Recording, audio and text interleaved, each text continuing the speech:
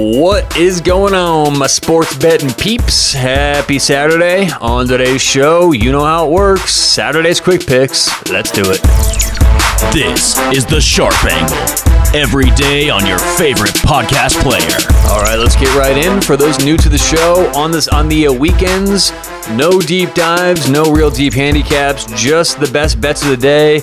Get you guys my picks, and we get on out of here. So let's get right into it. We've got 4 college football games, and I'll give a bonus pick for tomorrow morning. The French Open Championship is tomorrow morning. Not sure if you guys are going to have enough time to make that, so we'll give that right now. And don't know if that line's going to move. So let's start with college football for today. Bet number 1, Kansas State plus 10 at TCU. TCU beat Texas last week. Everybody saw it. Matter of fact, since TCU has joined the Big 12, they are 7-2 straight up against Texas. You want to know what they've done the 7 weeks after they've beat Texas, the 7 times they beat Texas?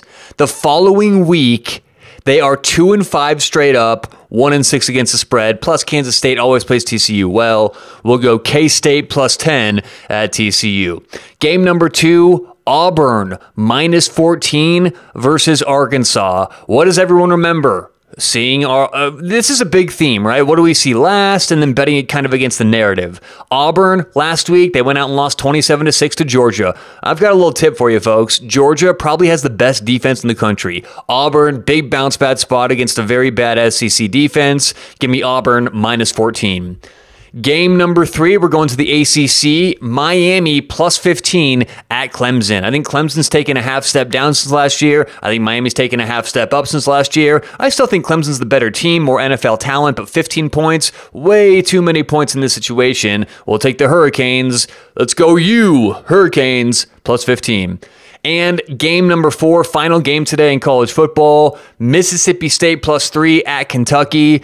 And look, I was a lot more confident in this one earlier in the week. I still like it. It's still in my portfolio. I still think it's a good play, but the weather has really changed in Lexington. They're expecting heavy rain this afternoon. And for those who understand that, Mike Leach, or not necessarily Mike Leach, but this air raid offense is predicated on passing, rain's not the best thing for it. But Mike Leach has played in a lot of rain games in his career. Obviously, he just came from Washington State where it rains every other weekend. So I don't think it's going to be that big of a deal, but that certainly affects the handicap enough to where it's like, it's no longer my best bet of the week, and it's just kind of another bet. But I certainly like it enough to give it out. Mississippi State plus 3 at Kentucky.